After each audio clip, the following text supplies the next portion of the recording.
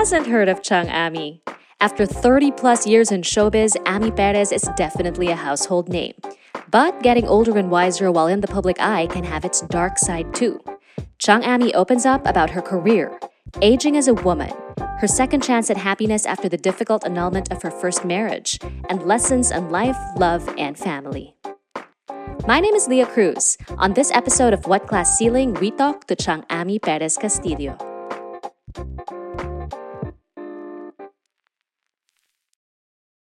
Hi, Chang Ami. Welcome to What Glass Ceiling. Hi, Leah. Nice to hear your voice after a long time. I know, it's been a while. Oo. Go ahead, Pero go ikaw, ahead. Leah, masipag ka na mag-message pagka Christmas. You know, I appreciate it Ay, talaga. oo. Carlo and I talaga are always talking about you. Sabi ko, si Leah talaga yung the best ninang kasi always Oh my naaalala niya si Thea. gosh! So, thank you ha. We truly appreciate it talaga. Oh, you're very welcome. So, 2020, Chang, and it's 2021 now, but it's been a rather difficult time. It's like completely unprecedented. How have you been? Trying to survive every single day. Alam mo yung at first when they announced the lockdown, honestly I was happy in a way because, you know, I've been working for like 30 something years of my life. Ayoko na sabihin the exact years kasi baka mag-compute kayo so malalaman niyo yung age ko. No, really. There was a feeling like parang I was like torn. I was half sad and half, not naman really happy, but you know, excited because I will be able to rest for a couple of weeks. I really thought it was just going to last for like a month. Parang ganun lang eh. And then biglang, eto na, patagal na ng patagal yung mga nangyayari. So, sabi ko nung una, I was really excited to spend more time with the boys because, you know naman, my schedule, so parang alam na rin nila and they're used to it na. So they know that when they wake up in the morning, I'm not there because I'm in the morning show with Umagang Kay Ganda. And then in the afternoon, during lunchtime, I'm not with them also because I do showtime. So baliktad kami actually ng oras ni Carlo that we spend with the kids. So usually in the evening, dinner time, it's me and sleeping time with me also. So yung breakfast and lunch, si Carlo yun. So we take turns sa pag-aalaga sa mga boys. But you know, at the start of the lockdown, I was really excited to spend more time with them, to cook for them, to serve them. Kasi syempre, you know naman, as mga mommies, di ba yan ang love language natin, to serve our kids and our husband, di ba? Ewan ko, ikaw, ganun ka ba, Leah? Yeah. Joke lang. Oo, ganun din ako. I think I'm it's sure natural. ganun ka. It's natural yan. We all learned that It's from a natural quality. That we comes all out. learned that from our mothers and our lolas, you know. Yeah. Parang kasi, I don't know if during my time, parang ganun yun eh. Dapat, pag 15, 16 years old ka, you have to learn how to cook, how to wash the dishes, because you always hear your grandmother saying, you know, when you get married, your husband is expecting you to be doing this and that. So, yun, diba? So, na-instill na yun sa minds ng mga generation namin. Magkaiba naman tayo ng generation. Mas younger ka sa akin, no? Di hamak. So, but, you know, talking about that actually, you've been in the industry for so long and you've had such a long, storied career. Tell us about like the timeline really of your career and the highlights that you've been through the years. Wow! Nako, ito na. Magsa-start ng Ay, nako, malalaman na yung age ko. Hindi, joke lang. You know, I never lied about my age. I'm now 51. So I started in the business when I was like 17. That was the first time I joined ABS-CBN when I did Palibhasa Lalaki. And a lot of people don't know that during that time, I was supposed to come out with Alice Dixon in the commercial of Palmolive na I Can Feel It. But we already did one episode for Palibhasa Lalaki. And so I forgot the name of the agency na nag-handle nung account na yun for Palmolive. And they were like saying na, we need somebody pero dapat, you're gonna be part of the commercial pero dapat fresh. Kasi nga fresh face, ganyan, hindi pa nag-work in any TV shows, ganyan. And during that time, nag-start na kami ng siguro mga 3 episodes ng Palibhasa Lalaki. And Douglas Quijano, the manager of Richard Gomez, talked to me. Sabi niya, Ami, you better think about it. Sabi niya, that's just one commercial. Sabi niya, and this is a show that we're offering you that can last, a long time. So talagang that was like, okay, parang ang hirap, parang sige na nga, doon na lang tayo. So pinili ko yung Palibhasa Lalaki, and we did the show for like 12 years, and I'm so happy that I made that right decision in choosing, Palibhasa Lalaki, because marami rin naman nag-open na doors for me, and that's the reason why siguro then I'm still here in the business after 30-something years. And then from that time, from Palibhasa, I was asked to do another show for ABS-CBN during that time, which was Sa Linggo na po sila with the Apo Hiking Society. And during that time, I was doing a Sunday noontime show with Pepe Pimentel in Channel 9 naman. So we used to do that sa SM North EDSA. I moved to ABS. I said goodbye to Tito Pepe. It was medyo hard kasi syempre I started with him doing variety shows. So I had to tell him na, at one point in our career, we have to take that big, jump para lang for growth. And he allowed me naman, and he gave me his blessing. So I moved to ABS, and I did Sa Linggo na po sila. And then after that, I did MTB, Magandang Tanghali Bayan. Tapos after Magandang Tanghali Bayan, nag-close siya, I think about 2000. I moved to Channel 7.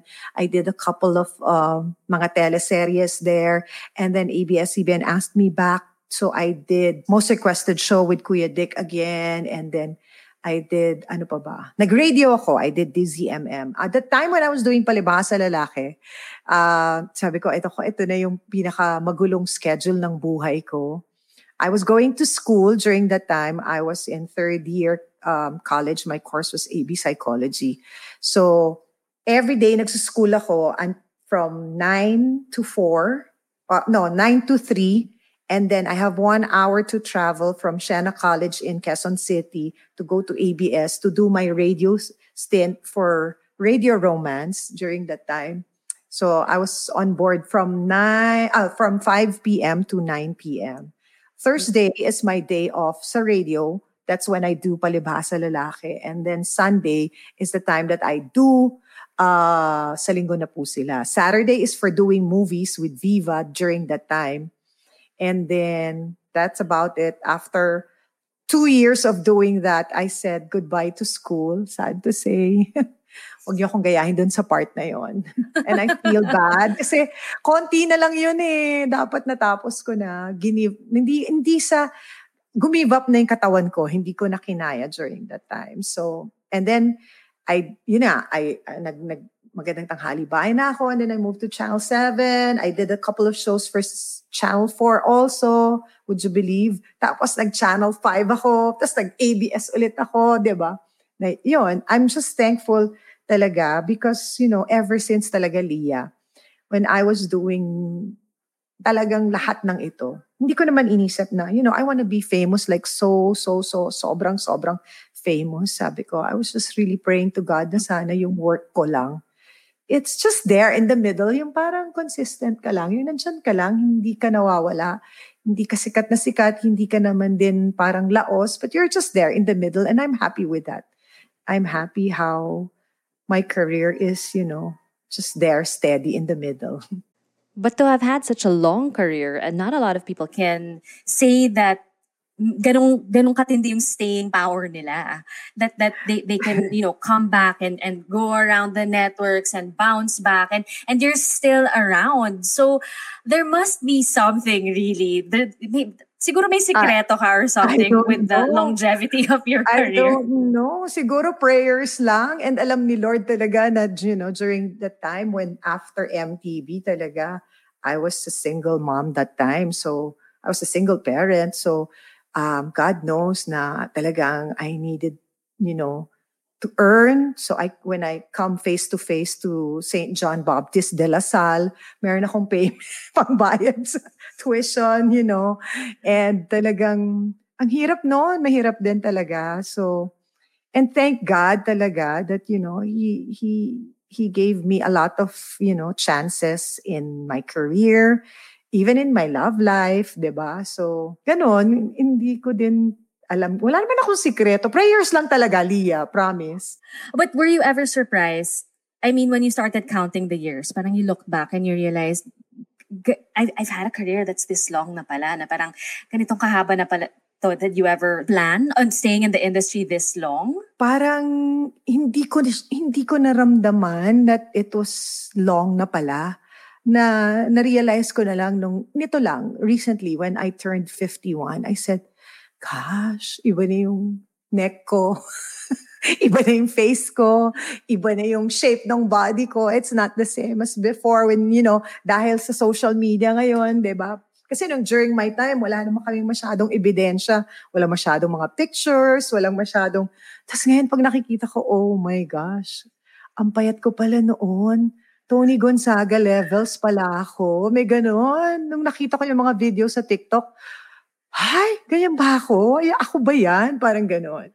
And then ito lang, nung nag-lockdown, nung nakikita ko yung mga videos, sabi ko, matagal na pala talaga ako. Sabi ko, matagal na. And then, syempre, you get to think about it. Parang, hanggang kailan kaya ako magsistay dito? Because, really the pressure is how to reinvent yourself every time you go from one station to another, di ba? Because like right now, iba yung pressure sa akin when I do Showtime.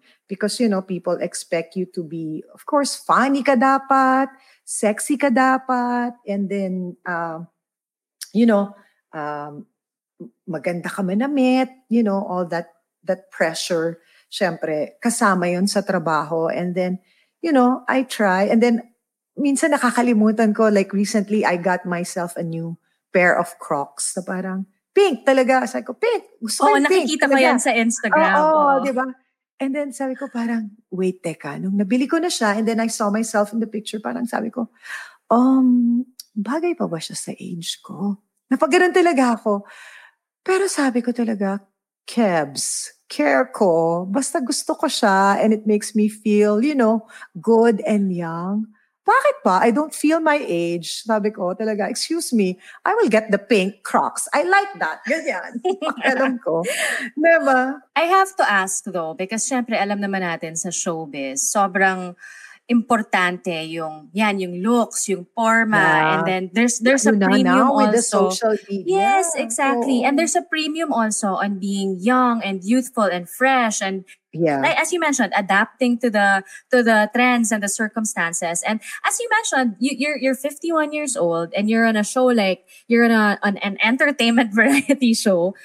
It must be difficult, to try to think of the different ways to, number one, reinvent yourself. Number two, to keep up talaga in so many different ways. How do you play that game? Yeah, I know. It's really hard kasi syempre, kasama yung sa aging, yung minsan parang mabagal ka na, and sometimes you feel na parang, narinig ko ba, na-catch ko ba ng tama yung joke, So, you really have to pay attention. So, merong pressure na ganon akong binibigay sa sarili ko. But, at the end of the day, Leah, parang to me, the only secret there is to just enjoy and have fun. And siguro din because I love what I'm doing and I am just so thankful to my husband na up to this time, he's allowing me to do things na gusto ko, na nag-enjoy ako. So, I guess that's the only secret there. Kasi pag iniisip ko pa na, kailangan ba sexy ako? Teka nga, 3 na yung anak ko, no? Wait lang. Parang, hindi ko na kailangan ibigay yung pressure sa sarili ko na gano'n. So, every time I go on air, laging sinasabi nga, niloloko ako ni Vice. Sabi niya, tignan ko ang outfit mo, pang nanay ba? Kasi syempre merong gano'n eh. I have to keep telling myself na meron akong araw na kunyari nanay akong ang outfit ko, nanay na mag-grocery, nanay na pupunta sa PTA. Ganyan. That's how I get to style the clothes that I wear every day. Kasi that's another pressure, diba? To be thinking of what to wear every day, aside from thinking of what to cook for lunch every day. Para kang may exam every day, diba? So yun na lang yung minsan iniisip ko. That's how I do things, no? I just tell myself, no pressure. I'm already a mom. Lalo na when I see my stomach, when I see all the carbs that I eat every day, pero I need that for energy. So parang alam mo yun, iniisip ko na lang, hey, 3 kids, okay na to. 'Di ba? Parang ayoko nang i-pressure yung sarili ko.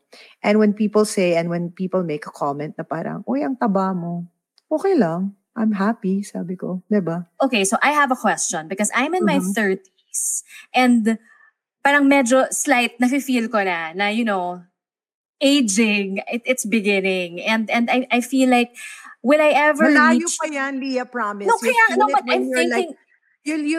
you're really, you're just thinking about it now, pero you won't feel it muna. Ako, feeling ko. Because when I was in like 30, I had another, chance in love when I was 35.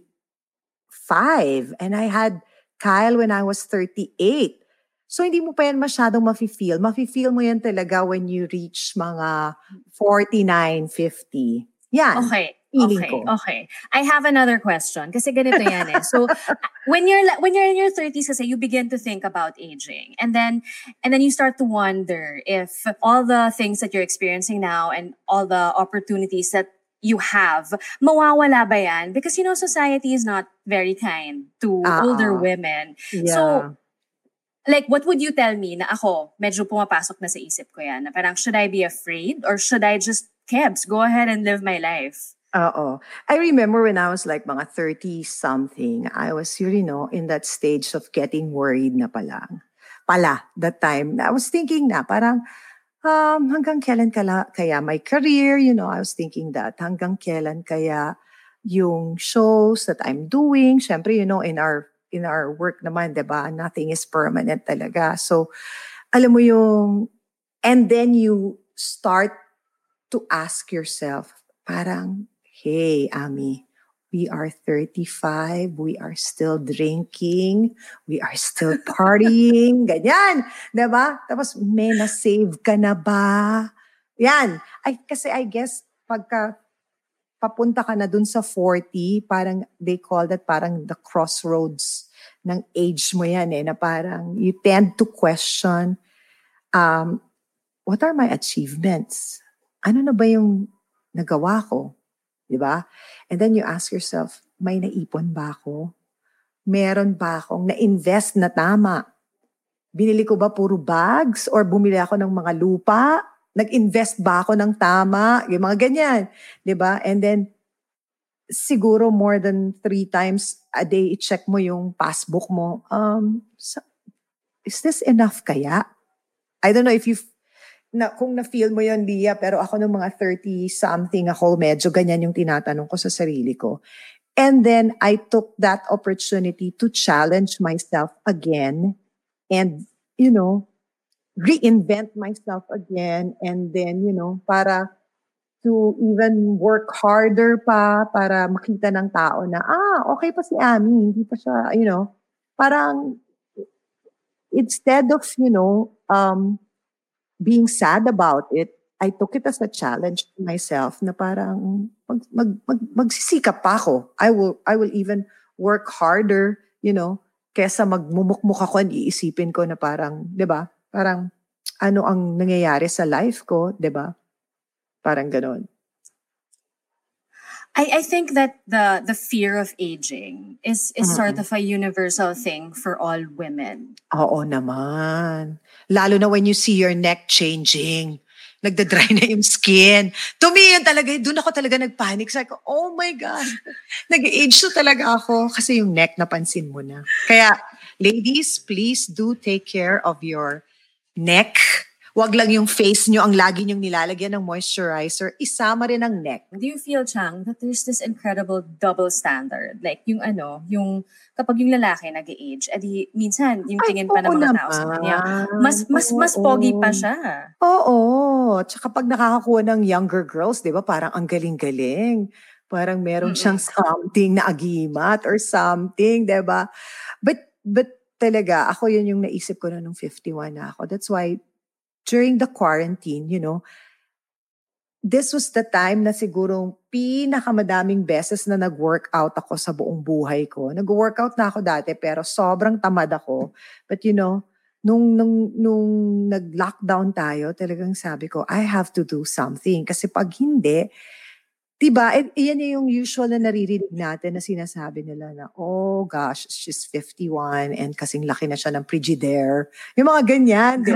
Grabe naman. Oo, ganyan sila, diba? So, ang sakit nun. So, talagang, again, I took it as a challenge na sabi ko, kung dati wala akong routine or wala akong workout nung nag-lockdown tayo, talagang tinatry ko nun kahit na every day or at least 3 times a week nakakapag-workout ako. Diba? Kasi nandun nga pag babae, they always say, losyang na siya. Especially pag nag-duster. I don't know if you saw my post. There was one time na nag-post ako na may nagbigay sa akin ng duster. And then, sinuot ko siya. Tapos pinost ko siya. Tapos sinabi ko na, parang, wait, let me look for it. Hindi ko yan nakita. Oo, kasi diba, masyado tayong na pagka naka-duster ang isang babae or ang isang nanay, parang kinoconsider na nila agad na, losyang na siya kasi ganyan na yung katawan niya and she wears the duster, ganyan. So, anong ginawa mo? Mahanap ngayon Nag-post talaga ako. Hinahanap ko nga What siya did you do? right What did now. you do for those who can't look at it? Describe mo na lang. Well, nag-posing lang ako. Sleeveless pa to ha. Alam mo, hindi ako masyadong nag-sleeveless kasi feeling ko talaga malaki yung braso ko. And then nilagay ko dun sa post. I remember, bata pa lang ako, lagi ko sinasabi, I want to become a housewife. Pero iba ang nangyari. Naging career woman ako. But who would have thought 6 months ago, mag-iiba ang lahat and God will make me experience it. And when it happened during the start of our quarantine, akala ko kaya ko, pero nang tumagal, parang masisira na yung ulo ko. Ang hirap pala maging housewife. As in, major super tao dapat ang level ng skills mo at pasensya. Ang daming ginagawa, hindi ka pa tapos sa una, may kasunod na agad. Talagang iba yung sacrifice at dedication na kailangan. Kaya saludo ako sa lahat ng mga housewives, house husbands, kasambahay at lahat ng taong bahay. Ngayon, gets ko na si Mama Dal, my mom, kung bakit nung bata ako ay ang init na ng ulo niya, humihingi lang naman ako ng 20 pesos na baon. Love you, Mama Dal, and thank you sa lahat ng tinuro mo sa akin. Kaya kayo mga bata, kahit hindi Mother's Day o Father's Day, learn to appreciate your parents and obey them. Nag-sermon bigla. Ha ha ha. What's important now is happy naman ako serving my family. That is my love language talaga. And with God's grace every day, I can do all things with the help and strength that Jesus gives me. Yan. At mabuti na lang maganda yung duster ko, sabi ko. Nagsuot ako ng duster. Diba? Yan kasi yung sinasabi ng mga tao na losyang ka na nga kung mag-duster ka sa bahay. True. Ngayong quarantine, may choice pa ba? Siyempre, kailangan maglaba, di ba? So, edi mag-duster na. At saka ang sarap ng feeling na during the quarantine, no? Halos 1 year yon, hindi tayo nagbabra. Oh. I have to agree. Paano tayo babalik sa lumalabas sa bahay tapos nakabra? Pero Chang, yung question ko ngayon is, since you talked na nga that you wanted to be a housewife before and you wanted to serve your family and take care of your kids, do you have any regrets na so many years of your life were dedicated to your career, para umarangkada? Of course, merong mga regrets, mga hindi naman major, pero kasi I still make it a point na pag merong mga milestones sa buhay ng mga bata, I would really take a leave from work. Kung pwedeng mag-absent ako yan talaga. Alam din naman ng mga boys ko yan, how much I value them. But there are some moments na, like noon, during the start of the quarantine, sabi ko, medyo talagang naluha ako noon when Kyle was asking for bacon and I cooked the bacon the wrong way because the last time I cooked bacon was for Addie. And Addie, my eldest, who is now 23, by the way. Yeah, diba? And people always ask me, how come hindi mo nakasama? Nung 23 ba ako, nasa bahay pa ako ng nanay ko, syempre wala na, diba? So, adult na. So, when that's the last time na naalala ko na nag-cook ako ng masarap na bacon for Adi, and he wants his bacon crispy. And then when Kyle asked me, Mama, can you make me bacon for breakfast? And then medyo sumobra yung lutong. Sabi niya, Mom, this is not how I eat my bacon. It should be just in the middle. Sabi ko talaga, naluha talaga ako ng very, very light na ganyan. Sabi ko, eto yung mga regrets ko na, ilang taon ako nag-morning show sa TV5 and then morning show with ABS. So that was like, I think 5 years sa TV5 and then 6 sa ABS. And now I'm still doing a morning show. And thank God, meron ng Zoom. You can do it at home, diba? So, yeah, may mga maliliit na mga regrets na ganon. Pero, pwede naman pang habulin. Yeah. That's why, that's my advice sa mga moms din na kagaya nating dalawa, Dia, na you really have to make that extra effort. Kung yung pagiging nanay mo dapat, medyo, di ba, yung pag-housewife ka, talagang todo, di ba, 100%. Pag career woman ka /housewife, parang mga 200%. Kaya I remember yung super tao, si Mariel Rodriguez ang nagbigay sa akin yan ng title. Kaya that's how, if you guys follow us on Instagram, pag nag-uusap kami ni Mariel, lagi niyang sinasabi, you're the best, Chang, you're the super tao. Kasi parang lagi niyang sinasabi, how do you balance everything? And then sabi ko, no, malalaman mo rin yan pag nanganak ka na. So, nung nanganak na siya, tapos now, may second baby na siya, diba? Tapos ang dami na niyang nagagawa. May cooking show pa siya. Ako nga, wala na. I stopped doing vlogs kasi wala na rin akong time, diba? So, yun, ganun ang tawag ko ni Mariel, super tao. So, kailangan talaga super tao kapag nanay ka, di ba? Yung mga nanay talaga, and it just comes out na super tao ka talaga. Because you have to and you want to at the same time. Exactly. And there are things na hindi mo naiisip before when I was 19, 20. Di ko na imagine na gagawin ko ngayon na I'm a mom and I'm 51 na nagagawa mo pa. Minsan nagugulat ako sa sarili ko. Wow, Ami, ganun ko na lang sarili ko. Ang galing mo nagawa mo. Now that you're older, Chang, now that you're older also, so pinag-usapan na nga pwede bang wiser natin na wiser. Yes, that's exactly what I was going to say. Older and wiser. I'm sure may mga perks that come along with it. With being more knowledgeable in life. So, ano yung mga perks for you? Like sa Twitter, takot sila sa akin. Talaga? Hindi naman. They don't make comments. They don't give me mga bad comments. Hindi naman nila ako binabash. I don't know, siguro maybe yung pagtawag ng Chang is one way also of, parang talagang they look at me as their tita. A lot of people are asking me, how come, people call you Chang Ami when you're just 51 and Chang? So, that started in sa linggo na po sila when yung mga staff inaasikaso ko and then they gave me that parang, ano bang tawag dito? Parang lambing name nila yon sa akin. Lambing na tawag nila yon sa akin. Parang Chang Ami. And then people who are really close to me, they know that yun, sa ABS na mga lumang tao. Lumang tao talaga. That's how they call me, Chang Ami. And then when I moved to TV5, when they were asking me, nung ginawa ko yung face-to-face, sabi nila, anong itatawag ba sa'yo? Ate Ami ba? Or Chang Ami? Sabi ko, parang hindi ako sanay dun sa Ate Ami. Parang medyo may konting, hindi ko alam. Hindi ko siya, so yung Chang. So I guess yun yung naging perks ko ngayon na nag-age ako and when people call me Chang, parang nafe-feel ko na, they respect me naman. Parang how sweet naman, parang ganyan. And siguro din, isang perks doon is yung pag may sinabi ka, sinusunod talaga. Diba? Oo, may ganon.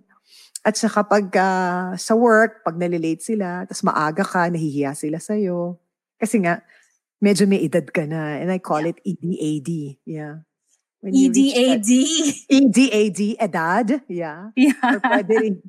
I remember one time nasa bangko ako, sabi nung isang customer doon, katabi ko sa upuan, sabi niya, hi, Ami, I can't call you Chang Ami because I am OLD more than you. Sabi niya, old pala. Okay, Alam mo sir. si, Cute. okay.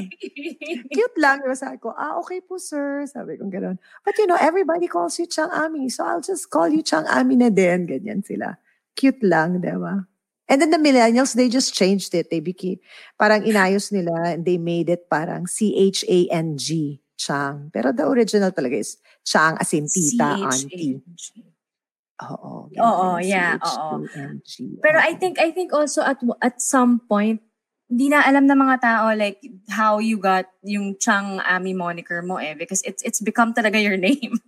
I know. And a lot of people call me like parang Miss Chang Ami. Natatawa ako pag gano'n. Sabi ko, bakit may Miss na may Chang pa? But cute, no? Cute lang. And I'm happy na, alam mo yun, na tumatak sa tao yon. And when you say Chang, parang wala ka na ibang iisipin. Ako lang yon, di ba? So parang madaming perks ng pagkakaroon ng ED-AD di ba?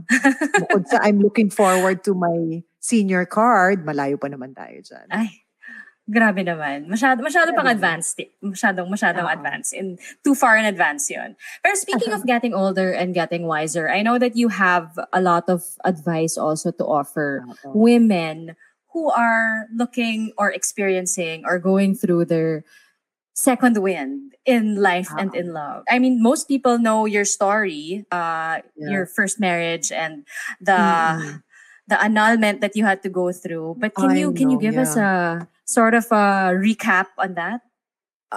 Siguro, pinaka-ano doon is that, you really have to listen to your parents and to your friends. Kung hindi mo kayang makinig sa parents mo, kahit sa friends mo na lang, if they tell you na please don't marry that person, makinig kayo. Kasi iba yung outsider looking into your situation. Kasi during that time, naniwala talaga ako dun sa kantang You and Me Against the World. Akala ko talaga yun. And I was so in love, with the concept of love. So talagang, feeling ko naman ngayon ang mga kababaihan, mas smarter na sila talaga and mas alam na rin nila, kung ano yung sitwasyon na pinapasok nila. Basta just don't settle being number 2 if you dapat number 1 talaga ikaw. And values for me is very important. Pag magkaiba ka talaga kayo ng values, huwag niyong ipilit. And please don't ever think na ang lalaki ay pwedeng magbago pag nagkaanak kayo. Basta kung ano yung lalaki at kung ano yung partner mo, whether babae siya or lalaki, kung ano na siya nung nakilala mo, yun na yun. Hindi yun magbabago na. I mean, magbabago yun, meron kang makikitang either magbago siya because may nakita siyang good sa'yo at kokopyahin niya yun. Pero basically, kung ano yung package na natanggap mo, yun na yun. Diba? Pwede siyang magbago, better version of himself if makikita niya na good ka for him. You have to be good for each other. Kasi if it's just, bringing out the worst in you, wag mo nang ipilit. Parang ganon. And that's one thing I learned talaga. Marami akong bagay na pinilit, pinush, kasi nga feeling ko I was always, right and correct sa mga desisyon na ginawa ko noon sa buhay ko. And then I guess, importante that you really pray. You really pray for something na alam mong will be there with you for a long time, 'di ba? And yung the waiting, marami siyang kasamang learning. So, sana yung mga ladies, huwag kayong mainip if kasi there is no such thing as the right person. Totoo yan. May mga stages yan eh. May mga stages na nag-iiba-iba, di ba? And ikaw din, nag-iiba ka din. Alam mo yun? Yeah. Like, yung classic example nga, di ba? Sabi nila, pag nagde-date ka, pinagbubukas ka na ng pinto, ganyan, di ba? Ngayon, pag nag-grocery ka, hirap ka na, dahil mong dala. Oh, so paano? Tinginan lang tayo? Hindi mo bubuksan yung pinto. Di ba? What would you tell women na takot kumuha ng annulment or parang they're afraid to take that first step? Syempre, alam mo, at first talaga, Leah, nobody wants to have a, broken family talaga. The acceptance is a very hard part na medyo matagal mo yun makikita or ma-accept talaga. Yung kasi like when it happened to me, I was talagang parang no, hindi ako papayag. Parang wait lang, sandali. Parang I need to do something to save the marriage, 'di ba? It came to a point na I went down on my knees, I begged, I even said, if gusto mo sa Amerika tayo para patas, hindi ka tatawaging Mr. Ami Perez, di okay sa akin. Sabi ko, I can give up my career, punta tayo doon, and start a new life. Ginawa ko yon, Leah, because the acceptance talaga na, oh no, we're separating, parang mahirap at matagal yung proseso. Tapos, it took me a while and there was really a roller coaster of emotion. Every day, iba-iba yung emotions mo, iba-iba yung, meron kang umabot ka dun sa point na, dapat ba magalit ako sa kanya para I can move on already? Kasi parang, if I still love him, there's still that may feeling pa din na, hoping ka na, we can still fix it, ganyan. And then, nangyari pa nun, may mga occasions na like Christmas or Valentine. Syempre parang you were like kind of hoping na, since may baby kami, baka umuwi siya, So before you get to that point of really telling yourself na, eto na yon, this is it, I am filing for an annulment or I want to have, divorce. Wala naman tayong divorce dito sa atin sa Pilipinas. Matagal. So, can you just imagine kung ikaw naman yung nandun sa stage na merong abuse na nangyayari? Diba? Imagine kung gaano mo yun dapat tanggapin yung abuse na yun simply because hindi mo matanggap that parang the next day pwedeng broken family na kayo, hiwalay na kayo ng asawa mo. And like me, I grew up na very healthy and happy yung nakita kong married life sa parents ko. So, I was really hoping and praying na ganun din yung sa akin. But it turned out, sad to say, iba. So, it took me a while talaga bago and siguro yung point na napaisip ako na parang this is it, eto na yon. Yun nga, nung lumuhod ako and I begged and I said, sige, if you want, we can fix it. And then he said, no, wala nang magagawa ang Diyos dito sa atin. So sabi ko, parang teka, ito na yon. Parang bakit ko naman ipipilit yung sarili ko sa isang tao na ayaw na. Kaya parang, nung time na yon, nung sinabi niya yon, parang ako, I took it as a challenge again. And I told myself, okay, so ayaw mo na sa akin ha. So sige, I will improve myself. Basta magtatrabaho ako, papakayaman ako. Yung ganun talaga yung mga inisip ko nun. Parang eksena sa K-drama or sa telenovela yung dating niya. So, hindi ko ma-advise sa mga girls na parang ganun lang siya kadali. Kasi bawat situation, iba-iba. Iba-iba yung pwedeng scenario. Like what I said nga kanina, what if nandun ka dun sa situation na abusive yung partner mo, 'di ba? And then tinatanggap mo lang, hindi mo nire-report because nga mahal mo siya eh. And you feel na dapat, because of the vows na binigay ninyo sa isa't isa to be there, for each other through sickness, and in hell talaga yun. hell talaga yun. Sickness and hell. Not health. Hell yun. Kasi nga talagang nagbubugbugan na kayo. Marami akong mga kasong nakausap na ganyan. When I used to do face-to-face, talagang in denial sila, hindi nila matanggap. Because nga, ang hirap para sabihin na hiwalay ka, di ba? Parang ganun. So, before you reach that point, kailangan talagang sure ka na ako nung time na yon, inisip ko na ginawa ko yung lahat. But to me, parang I was, very, ako nung time na yon parang lahat ng moves ko, iniisip ko yung anak ko. Because ayoko that one day my son will tell me na, oh, you didn't do everything pala eh. Ikaw pala yung nag-give up. So, to me, medyo masakit din yun na parang ikaw yung iniwan. So like, 'di ba? Alam mo naman kung gaano ka-mean ang society natin. So parang iisipin, siya yung iniwan. So siya yung may masamang ugali. Ba't kaya siya iniwan? And there were some write-ups na ganon, na ako yung inaano na parang, hindi nyo naman alam kung ano yung nangyayari sa loob ng bahay, 'di ba? And I don't have to explain to everybody during that time. So, yun yung madami kang iniisip na ganun pa. Alam mo yun? Aside from the fact na meron kang mga ibang babae on the side na gusto mong hulihin, 'di ba? Na karelasyon ng asawa mo. So, ang hirap talaga. And babalik tayo doon sa kung nakinig ako sa mga magulang ko at saka sa mga kapatid ko. 'Di ba?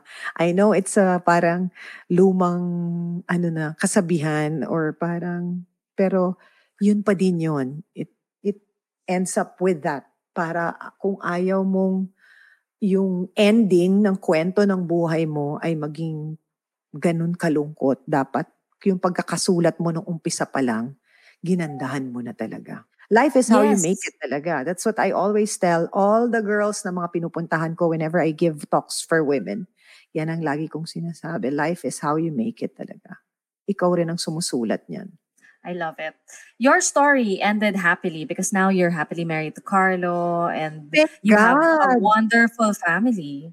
Oo, I thank the Lord. Talagang effective pala yung prayers. Pagka nag-pray ka pala talaga ng yung talagang diretso at talagang sinabi mo doon kung ano yung mga gusto mo. Talagang in time, darating at ibibigay din sa'yo ng Panginoon. Medyo matagal lang, di ba? But I'm still very thankful na, I was given that chance. Hindi lahat nabibigyan ng ganong chance. So, pagka tinatanong ako ng mga ibang tao, parang, how do you feel, Ami, that you're, given that opportunity again? I'm just so thankful talaga na, kahit papaano nabigyan ako ng chance na yun. Were you afraid of what people would say na hala, parang pangalawang kasal na to? Was there ever any point na medyo you would hear people say things or you were worried about what people would say? At first, siguro merong ganon konting feeling and fear and, and question. Di ba? Minsan, pagka, you ask yourself, parang, deserve ko ba ito? Bakit parang, di ba?